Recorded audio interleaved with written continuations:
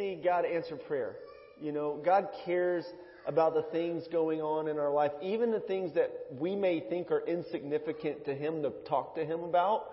He cares, and He invites us to pray. He wants us to pray, and when we do, we get the joy of seeing Him answer, and He gets the glory and the praise from answering those prayers. And so here at City Church, we want to be a people of prayer. Prayer matters a lot to us, and it's my desire for us to step up prayer, especially as we're approaching our big outreach, August 20th, and we're going to be engaging this neighborhood and community more. If we're going to make the impact that we desire to make, that God wants us to make in this community, it's going to require us praying for a move of God, praying for His kingdom to come and His will to be done here on earth as it is in heaven. Pastor Mike in chapter 4 of Colossians is going to hit on that here in just a couple weeks. There's a section that talks about devote yourselves to prayer. I love the book of Colossians, and one of the reasons we chose the book of Colossians as a church to start off with in these early stages of our church is because of the centrality of Christ. Christ being central, Christ being the main thing, that Him being the one that we're to fix our eyes upon. Last week we talked about the sufficiency of Christ. The week before that we talked about us being third, Christ being first, others being second, and us being third. Before that we talked about the supremacy of Christ, Christ ruling and reigning over all and Him sustaining everything. He sustains you and me in our seats there, and me standing here. He gives us life. He sustains us. He redeems us. He saves us. Pastor Mike started us off with Jesus plus nothing and having living a life pleasing to God, Paul's prayer for the Colossians. And tonight we're going to look at Christ-centered living from Colossians chapter 3. Christ-centered living. Next week, Lord willing, we'll look at Christ-centered relationships as we finish up chapter 3. But this week we're going to look at Christ-centered living. Paul, in this section, in verses 1 through 4, he makes a transition. He goes from chapter 2, where he's addressing false teaching and potential dangers if the church takes the bait and believes and goes the way of these false teachers, potential danger for them. And so Paul reminds the Colossians that Jesus is to be central, that Jesus is enough, that Jesus is Lord and we are complete in Him. He's all we need. And in Him, as Peter says, we have life, all things that pertain to life and godliness. Or Paul says in Ephesians that He's blessed us with every spiritual blessing in Him. And so we don't have to try to add anything to our status before God and Christ, because Christ is enough. What He's done is enough, and who He's made us in Him is enough. I mentioned last week that there's not like a platinum and gold membership in the family of God as members of the household of God, that all of God's people get full benefits and privileges as sons and daughters of God. We're complete in Christ. And so tonight we're going to talk about Christ-centered living. So Paul starts us off. Actually, I'm going to pray and we're going to dig in here. Father, thank You for Your word. I pray that You would help me to faithfully proclaim and teach and point to Jesus through Your word tonight. And I pray that faith would arise, that hope would arise, and that Christ would be our joy and our treasure, that we would set our minds on Him, that we would be so influenced by the word of Christ and by the presence of the Holy Spirit in our lives, God, that the things of this world would grow strangely dim in the light of His glory and grace. Amen? All right, Colossians chapter 3, we're going to start in verse 1. If you then have been raised with Christ, seek the things that are above, where Christ is, seated at the right hand of God. Set your mind on the things above and not the things of the earth. For you died, and your life is hidden with Christ in God. When Christ, who is your life, appears, then you will also appear with Him in glory. Put to death, therefore, what is earthly in you: sexual immorality, impurity, passion, evil desire, and covetousness, which is idolatry. On account of these, the wrath of God is coming. In these you once walked when you were living in them. But now you must put away anger, wrath, malice, slander, obscene talk from your mouth. Do not lie to one another, seeing that you have put off the old self with its practices, and have put on the new self, which is being renewed in the knowledge after its Creator. Here there is not Greek nor Jew, circumcised or uncircumcised, barbarian, Scythian, slave, free, but Christ is all in all. Put on then, as God's chosen ones, holy and beloved, compassionate hearts, kindness, humility, meekness, and patience, bearing with one another. If one has a complaint against another, forgiving each other as the Lord has forgiven you, so you must also forgive. And above all these things, put on love, which binds everything together in perfect harmony. Amen? So here's the big idea. Here's where we're going from this text. That since we have new identity in Christ, we must also have a new mentality and morality. We are to live in accordance with who Christ has made us and according to what He has taught us. This involves making war on sin and actively seeking to be like Christ in our character and conduct. So that's where we're going. Verse 1, Paul says, these 1 through 4 is a transition. If you have been raised with Christ, seek the things that are above, where Christ is seated. If you've been raised with Christ, seek the things that are above. Paul does this over and over. He starts with affirming who the church is, and then he says, live like it. We talked about this. Jesus did this in Matthew chapter 5. You are the light of the world, so let your light shine before men. That's who you are. Now live like it. And so the theological indicatives are the basis for the theological imperatives here. Okay, so what that means is, because of what Christ has done and who He's made us, the gospel, He broke in, He came into history, came into the history of our lives, transferred us from the domain of darkness into His kingdom. He's made us new. We're forgiven all our sins. He's given us a new identity, new status before God in Christ. We have that. Therefore, we're to live lives that are different. Our lives are to reflect who we really are. You are, if you're a saint, if you're a child of God, you are to live different, right? I want us to get this here because Paul is first giving one reason that he gives that we should live godly lives is that we've been raised with Christ. We died.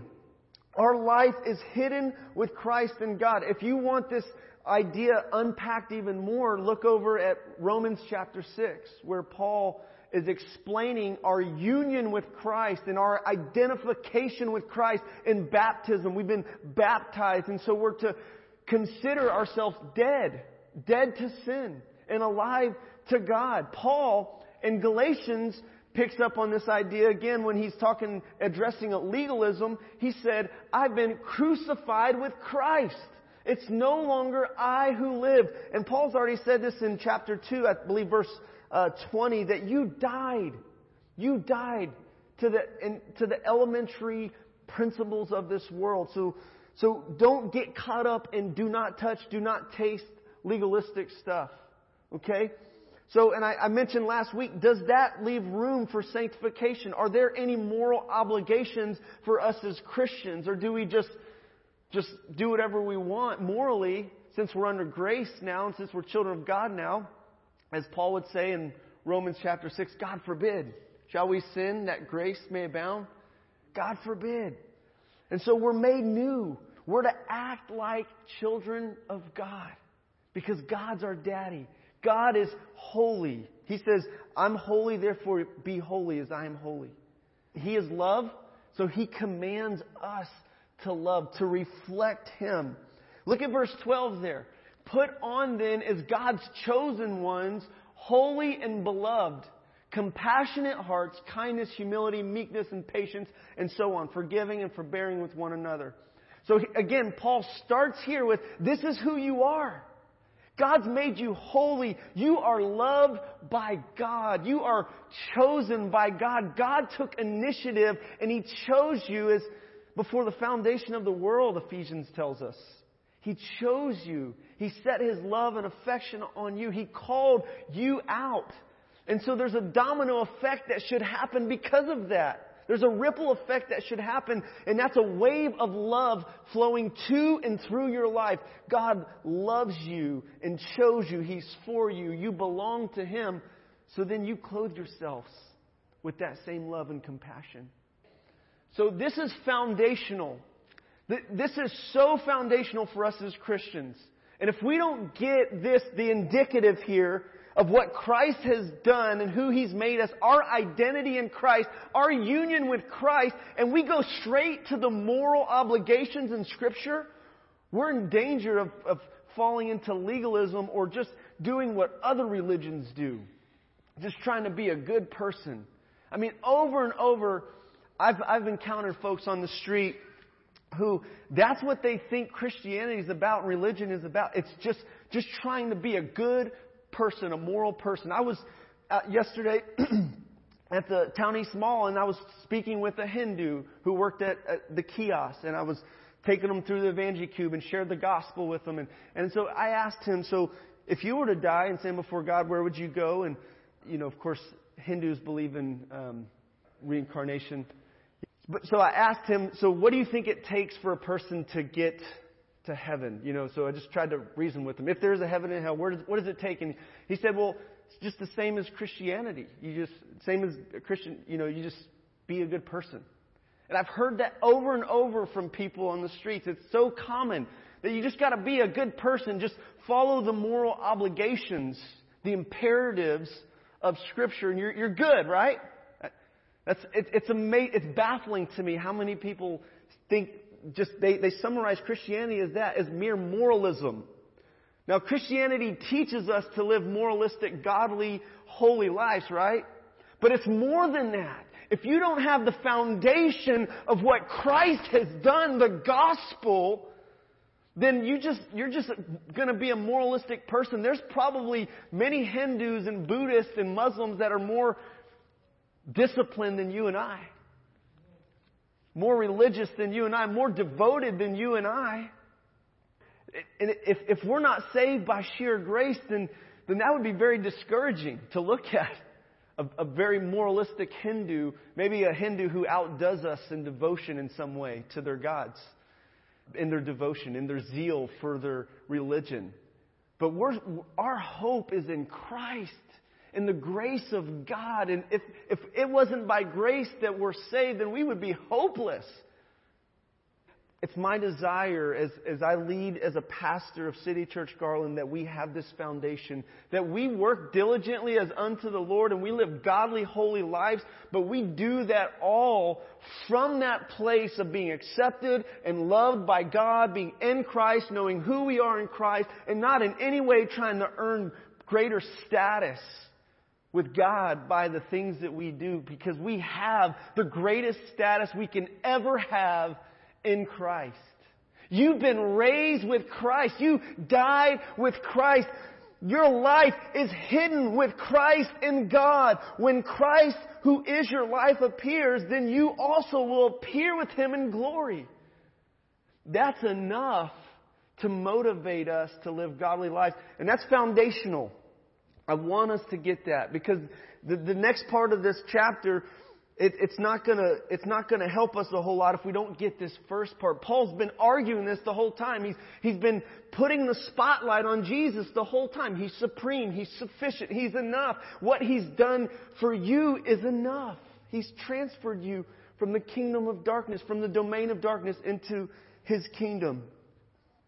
So the next thing is that our new identity in Christ is to be accompanied by a new mentality. Verse 2 says to set your mind on the things above, not on the things that are of the earth. Set your mind on the things above. The enemy attacks our minds. False teaching and teachers attack our minds with the things that they teach that are not true. They deceive. And we must set our mind on the things above, things that are true, that are right, that are good, that are pure, that are lovely, on the kingdom of God. We must set our mind on things above. You know, it's been said that, I've heard it said before, don't be too heavenly minded lest you be any earthly good. You guys heard that before? How many of y'all heard that before? I get the heart of what people are saying, but I don't think Christians have a problem with being too heavenly minded. Right? I don't think that's a problem. I don't know too many people that are just too heavenly minded. Now, maybe too religious. Okay, maybe too religious but not too heavenly minded. Not, you know, if the more we set our mind on the things above, I think the more useful and effective and the more wise we're going to invest our time here on this earth. We need to set our mind on things above. You know, neuroscientists say that we think between 30,000 to 70,000 thoughts a day. We're bombarded in this day with information, advertisement, text. Somebody texted me, text messages, emails, social media, just driving down the road. If you got kids, you're bombarded with more thoughts each day. You know, every little thing that they say and do, you know, there's so much just going on in our minds. And we're so distracted. I think ability to pay attention for longer periods of time has seemed to diminish. I know especially with children and perhaps video games and media and stuff plays into that. But we have a hard time staying focused. And the scripture here tells us what we need to do. We need to set our mind on things above. Because the more we think about something, what we do is we create a rut with which way our life is going to go with that path of thinking. The more you think about something, you're creating this pathway that you're just going to naturally go towards. Think about something, there's a tendency, a direction you're going to go. And that's why we need to think about the things above. We need to take every thought captive. You know, this was one thing that Jesus rebuked Peter for. Do y'all remember in the Gospel of Matthew when Jesus told his disciples he's going to the cross? And Peter's like, no, don't do it. And Jesus says, get behind me, Satan. You're not mindful of the things of God, but of the things of man.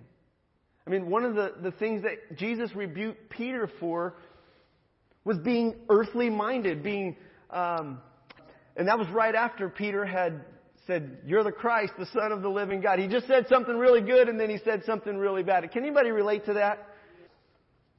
So our identity in Christ should be accompanied with this new mentality. Now, this is a process, okay?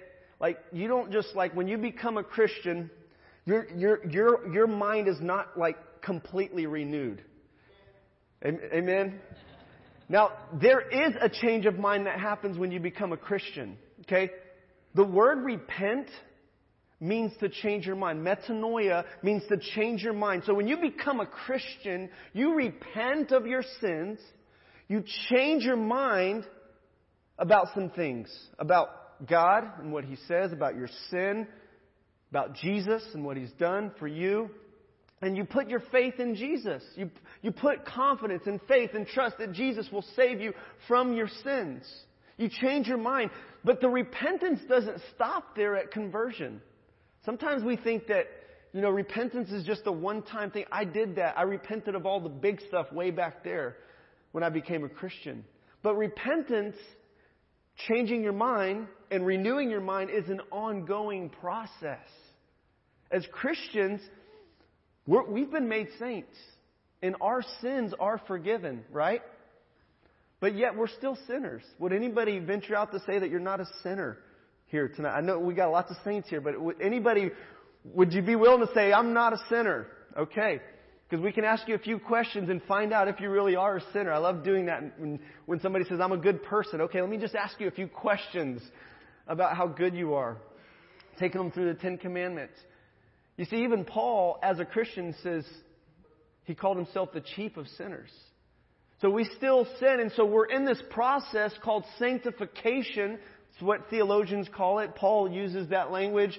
And in chapter 3, this involves sanctification. This involves walking out your salvation, working out your salvation with fear and trembling, living it out. You've been made new. You're a new creation. You're forgiven. You're redeemed. You're part of the kingdom of God. Your life belongs to Jesus. Now live like it. Live like it. Don't get those backwards. Okay? Don't try to live like it so you can be a child of God. You are a child of God. Now live like it. Verse 10 says that having put on the new self, which is being renewed in knowledge after the image of its creator. Paul is tying in this idea of us being renewed and changed all around Jesus, us being conformed into the image of Christ.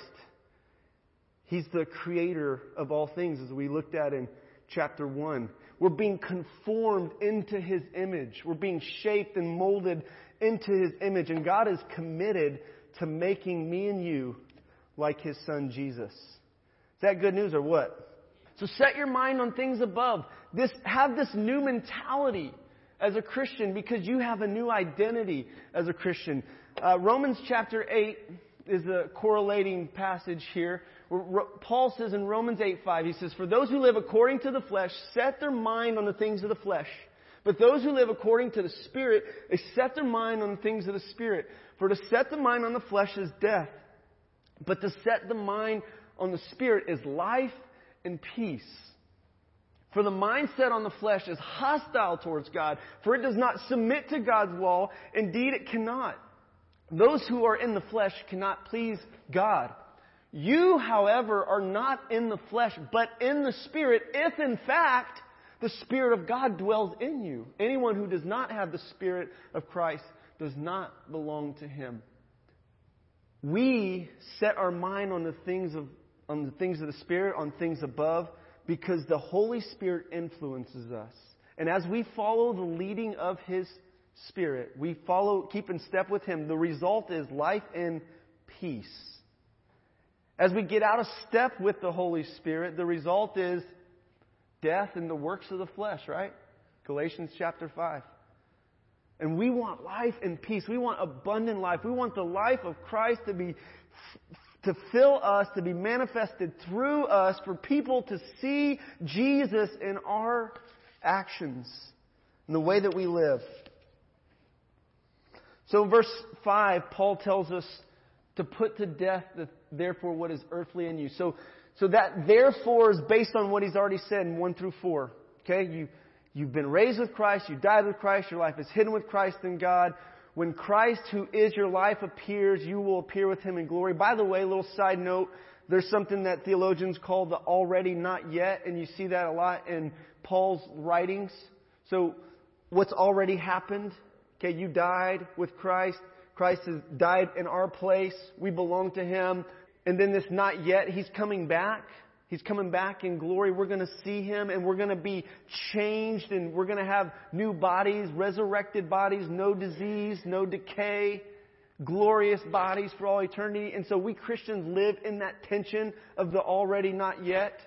And sometimes if we overemphasize the already, we can kind of get off because there's still some not yet that we're expecting and praying for and to be seeking and asking God, your kingdom come, your will be done here on earth as it is in heaven. So we're still longing for that. We pray for that. And vice versa. If we minimize what He's already done, we can also get off. Because we stand in His victory. As we looked at last week in chapter 2, He has disarmed the principalities and the powers. Do we believe that? Do we believe that Jesus has disarmed the principalities and the powers, that He overcame the enemy for us? Okay, yes, we believe that, but yet there's still this struggle not against flesh and blood, but against principalities and powers. And so we are living in that tension, and we fight, we pray. We set our mind on things above. We battle. We do spiritual warfare because we're in a battle. But we stand in the victory and we fight from the victory that we have in Christ. Amen? I'm excited about that. I don't know about y'all. I know Verna's excited with me. Let's set our mind on things above. Turn your eyes upon Jesus. Look full in His wonderful face, and the things of earth will grow strangely dim, and the light of His glory and grace. By the way, that is one thing that helps us set our mind on things above. Singing, music.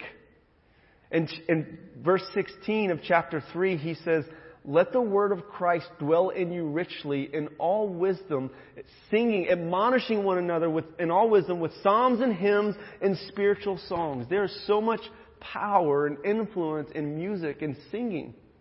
And so in our corporate worship, these truths that we just got done singing tonight, raise with Christ, raise with Christ, raised to life with Christ our Savior, in His name a new creation. Now our soul will rise, adoring Christ the King, our Lord. And so music, singing helps us set our mind on things above. I mean, just think about the power and influence of music. How you're listening to the wrong kind of music, just how it can just kind of wear on you and feed and kind of influence you. And somebody says that music or arts has a way of unlocking the key, unlocking your heart without you giving it permission. The arts do, or music. There's truth in that, you know. And so over and over in Scripture, the Bible tells us to sing, to worship. And me personally, this has helped me. So biblical meditation, okay, meditating on the Scripture has helped me set my mind on things above. Reading the Bible, letting the Word of Christ dwell in me richly. Corporate singing, corporate and personal singing, and just thinking about Jesus instead of my circumstances. And we can look at the psalmist. He does that. The psalmist expressed his frustration and struggle with things of life, and then he turns his attention on God. So worship and praise, it helps us do that. Having extended times of solitude and quietness. You know, as I mentioned earlier, we're so bombarded with information and thoughts and busyness and schedules and appointments and all these things that just distract us from the main thing. And we need to get quiet before God to set our mind on things above, because our minds get so busy. You know, David said in Psalm 131, he says, surely I have calmed and quieted my soul like a weaned child. So is my soul within me. O Israel, hope in the Lord. And so there's this calming of our souls and our minds and setting it on God. We need to get quiet before Him. Prayer. We need to just bring things to Him in prayer. There's some practical things there that I wanted to mention before we move on to this next part as we talk about sin here. Here's everybody's favorite part, right? Anybody love to talk about sin? By the way, one thing I know is good for us in preaching through books of the Bible, because there are parts of the Bible that some of us don't have tendencies to go towards. Okay, like we would avoid them. We wouldn't read them as much. Like in our quiet time, I'm not going to, unless I'm struggling with something specifically here. But my tendency isn't to just go to put to death, therefore, what is earthly among you. I mean, I want the Psalms, like great is your faithfulness, O Lord. That's what I naturally go towards. But this stuff is in the Bible for our good, for the nourishment of our souls, that we might live godly lives. Paul teaches us here to make war on sin. Our mentality as Christians leads us to a new morality. Put to death, therefore, what is earthly among you. Sexual immorality. So the Greek word there is porneia for sexual immorality. Porneia. Sound familiar? Porneia. And it refers to all kind of sexual acts outside of marriage. Okay? Put that to death. It's not fitting for saints to engage in sexual immorality because you belong to Christ. Your body is the temple of the Holy Spirit. Don't tolerate sin. Put it to death. Put to death impurity, passion, evil desire, covetousness, which is idolatry. On account of these things, the wrath of God is coming. And once you once walked and were living in them. So, a couple motivations here. God's going to judge sin and people who persist in their sin. It's not our favorite topic, but it's true. It's in the Bible. We believe it. There's a sober warning for those who persist in immorality and just sin. You know, in this section, there's some sins that are listed that we could call sensual. The gross sins, the sexual morality. Ooh, let's not talk about that. It kind of feels awkward to talk about that one. And then there's the social sins, the ones that we tend to tolerate a little bit more, that Paul addresses later on here at verse 8. But now you must put them all away. Anger, just being irritated and just that kind of subtle brewing within you. Okay, now I think it's possible, according to Ephesians, to be angry and not sin. But he says to put to death anger, the wrath of man and wrath. The wrath of man does not produce the righteousness of God, the Scripture says. Put to death anger, wrath, malice, slander, obscene talk from your mouth. Do not lie to one another, seeing that you put off the old self with its practices and have put on the new self, which is being renewed in knowledge after the image of its Creator. Here there is neither there's not Greek or Jew, circumcised or uncircumcised, barbarian, Scythian, slave, free, but Christ is all in all. So put to death those sins, the sensual sins and the social sins, the ones that we tend to justify and minimize and just say, well, you know, that's just my family upbringing. That's just that's part of my. I'm a New Yorker, huh? They all get upset of New York, you know, or whatever. We use different ways to justify and minimize and explain things that we do that's sin. And I think we need to have a seriousness about it. Actually, at the end of this time, I'd like to lead us in a time of confession.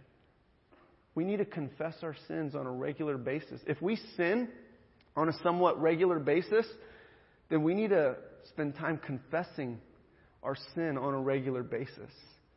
Jesus taught us to pray like this. Forgive us our sins as we forgive those who sinned against us.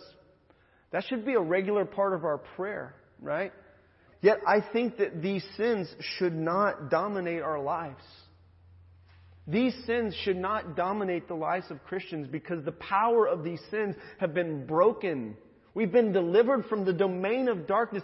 Sin shall not have dominion over you because you're under grace. Don't let sin reign in your body. Let Jesus reign as Lord in your life. So put them off. So Paul uses this language kind of like clothes. Okay? Put off those old rags. Okay? Those old dirty clothes and put on the new. How many of y'all know it feels good when you get a new outfit? All right? And you get to put on those new pair of shoes or that new shirt or those new jeans or dress or whatever. And you just feel better because you got a nice outfit that fits you and it looks good on you. It's not too tight, it's not too big, not too frumpy, ladies, right? It just feels good and it should be pleasant for us to put on love and compassion and these things that we're called to that are fitting for us as Christians to wear. Love, compassion, humility, kindness, patience, and so on. Those are fitting. Those outfits fit perfect for us on you and I. Because that's who we are. We're made for that. Right? You know, sometimes I got two girls and a boy, and there's been a few times where my son has they've kind of swapped with outfits and stuff. And when I see that, I see Carson putting on some dress or whatever, some girly stuff. I'm like, no, son. I know you don't mean any harm. You're just playing here. But I don't want him to dress up like a girl. Because it's not fitting for him to dress up like a girl. He's a boy. And we have enough confusion in our culture right now. I want to make sure and keep him from that confusion and not enable that or feed to that. And so it's not fitting for a guy to wear girl's clothing or a girl to wear guy's clothing and try to look like a guy when you're a girl or a girl when you're a guy. Because God created us and He's the one who should define us and He's the one who gives us our identity. Gives us our identity our gender identity, and our identity as Christians, as children of God. So our new mentality as Christians leads us to new morality. Romans chapter 6, I quoted this earlier, making war on sin. So just kind of following that thought a little deeper, Paul goes into further detail in the sanctification part in Romans 6 through 8. So you must also consider yourselves dead to sin and alive to God in Christ. Let not sin, therefore, reign in your mortal body to make you obey its passions. Do not present your members to sin as instruments for unrighteousness, but present yourselves to God as those who've been brought from death to life, and your members to God as instruments for righteousness. For sin will have no dominion over you, since you are not under law but under grace. And then you go down to Romans chapter 8, verse 13. I love this. One of the things that's awesome about Christianity is we're not left to our own resources. We're not left to our own willpower to just pick ourselves up by our bootstraps and will it in our own will to stop sinning. We have a resource, the greatest resource, God Himself, the Holy Spirit, living inside of us, empowering us, the Holy Spirit empowering us to live holy lives and to be who He's called us to be and to do what He's called us to do. For if you live according to the flesh, you will die. But if by the Spirit you put to death the deeds of the body, you will live. Put to death the deeds of the body. The mortification of sin. Don't justify it, cover it up, explain it away. Put it to death.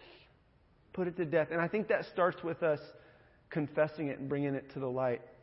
9 of chapter 3, it says, do not lie to one another. You know, that's our temptation as we start going down the path of darkness and sin, and we let one sin after another in. That's our tendency, is to kind of cover it up with a lie.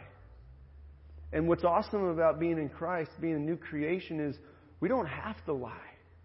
We don't have to cover anything up, because God loves us and forgives us and accepts us as broken as we are, as sinful as we are. We're more sinful and flawed than we ever dared to hope or ever dared to believe. And yet we're more loved and accepted by God than we ever hoped. When we know that we don't have to lie, we don't have to cover up our sin, because Christ covers it and cleanses it for us. What He's done is enough. We can practice 1 John 1:9. If we confess our sins, I call it the Christian bar of soap. If we confess our sins, He's faithful and just to forgive us our sins and cleanse us of all unrighteousness. Confession is a good thing, y'all. Like, we shouldn't think, we shouldn't dread it. We should look forward to it when we're sinning, because that's our path to experience the benefits of the blood of Jesus washing us, so that our communion with Him isn't hindered and stifled. And so our communion and fellowship with one another isn't hindered and stifled. We walk in the light. We can be real and be honest because Christ is our righteousness. We're not more loved and accepted because we're doing well in righteousness and our practice of it. And we're not less loved and accepted when we're not practicing righteousness well. We're loved and accepted in Christ perfectly. And that love can cast out fear that leads us to lie and cover up and do what's shameful. Is this good news at all? This is truth that has ministered to me. This has been my path of when I've sinned, my path of way of escape, way of getting out of the cycle of sin and shame and condemnation, insecurity, fear, anger, frustration, self-condemnation, and so on. It just repent. Confess, acknowledge, put to death the deeds of the flesh. So, and again, it starts in our mind too. You know, the battle's there. If we're going to get victory over sin, we got to win the battle up here. You know, Jesus, by the way, taught us to be this severe with sin. He said, if your right eye causes you to sin, pluck it out. If your right hand causes you to sin, cut it off. It's better to go to heaven with one eye and one hand, would you agree, than go to hell with, everything, right? So do whatever you got to do to deal with sin. Mortification of sin. Put it to death. Now, I'm not preaching like this because I'm like targeting one particular person who's living in sin. I'm just preaching like this because we need to hear this. We need to be reminded that God takes sin seriously, so seriously that Jesus bled a terrible death on the cross for our sins. 2 Corinthians 10:3-5, it says, "For though we walk in the flesh, we are not waging war according to the flesh. For the weapons of our warfare are not of the flesh, but of divine power to destroy strongholds. We destroy arguments and every lofty opinion raised against the knowledge of God, taking every thought captive to obey Christ." We have what we need to walk in this victory in Christ Jesus. Jerry Bridges, in his book, Respectable Sins, he hits on the more social sins, things that we tend to tolerate as Christians. Not so much the central sins like sexual immorality and so on, but social sins like slander or racism or just being rude and unkind and so on. Things that we can justify and think aren't as bad as a Christian. But one of the things he said about overcoming sin, he said that the only sin that we're going to be successful and get victory over is forgiven sin. If we're going to be successful in our fight against sin, the only sin we're going to be successful in overcoming is forgiven sin. And so Paul told the Colossians already that they've been forgiven. They've been forgiven of their sins. And so they don't have to wallow in it. They don't have to continue in it. They didn't have to, and neither do we. We've been forgiven. And if we are guilty and you say, well, yeah, I was forgiven when I became a Christian, but since then, this week, I sinned. I need to be forgiven. Well, 1 John 1:9 it. Apply it, do it, confess. Confess, acknowledge, walk in the light. And so we're going to spend some time doing that here. And so first I want to ask 3 questions here. What do you think about when you don't have anything to do? So what comes to your mind in your thought life when you got free time, you have nothing to do? Have the thoughts of your heart and the words of your mouth been pleasing to God? Have you loved God with all your heart, soul, mind, and strength, and loved your neighbor as yourself? Do you take sin seriously like God does? Or do you minimize it and justify it and tolerate it? And the next thing I'd like for us to do is to read this confession. If you all would stand with me. This is a confession from the Common Book of Prayer. It's a confession of sin. And then we're going to pray from the Psalms. There's 2 Psalms there. But I'd like for us to read this together just as a confession. And then if there's specific things before God that you need to confess and deal with before Him, I encourage you to do it as we sing this next song and we have a ministry time. So if you will, if you want to quote this with me, confess this with me. This is confession of our sin. Most merciful God, we confess that we have sinned against You in thought, in word, in deed, by what we have done and by what we have left undone. We have not loved You with our whole heart. We have not loved our neighbors as ourselves. We are truly sorry and we humbly repent for the sake of Your Son, Jesus Christ. Have mercy on us and forgive us that we may delight in Your will and walk in Your ways to the glory of Your name. Amen. In Psalm 139, 23 and 24, read this with me and pray this with me. Search me, O God, and know my heart. Try me and know my thoughts. See if there be any grievous way in me, and lead me in the way everlasting. Psalm 19, 13 and 14. Keep back Your servant also from presumptuous sins. Let them not have dominion over me. Then I shall be blameless and innocent of great transgression. Let the words of my mouth and the meditation of my heart be acceptable in Your sight, O Lord, my rock and my redeemer. So the team is going to lead us in this song of surrender, of us surrendering our lives to God. And if you want prayer during this time, you can come up or you can raise your hand and another woman or man will come alongside you and pray with you. And if you just need to spend time alone with God, let's do that. Let's engage Him. Let's ask Him to search us and let Him speak to us in this time. Let's turn to Him. He's gracious and compassionate. It's His goodness and kindness that leads us to repentance. Amen?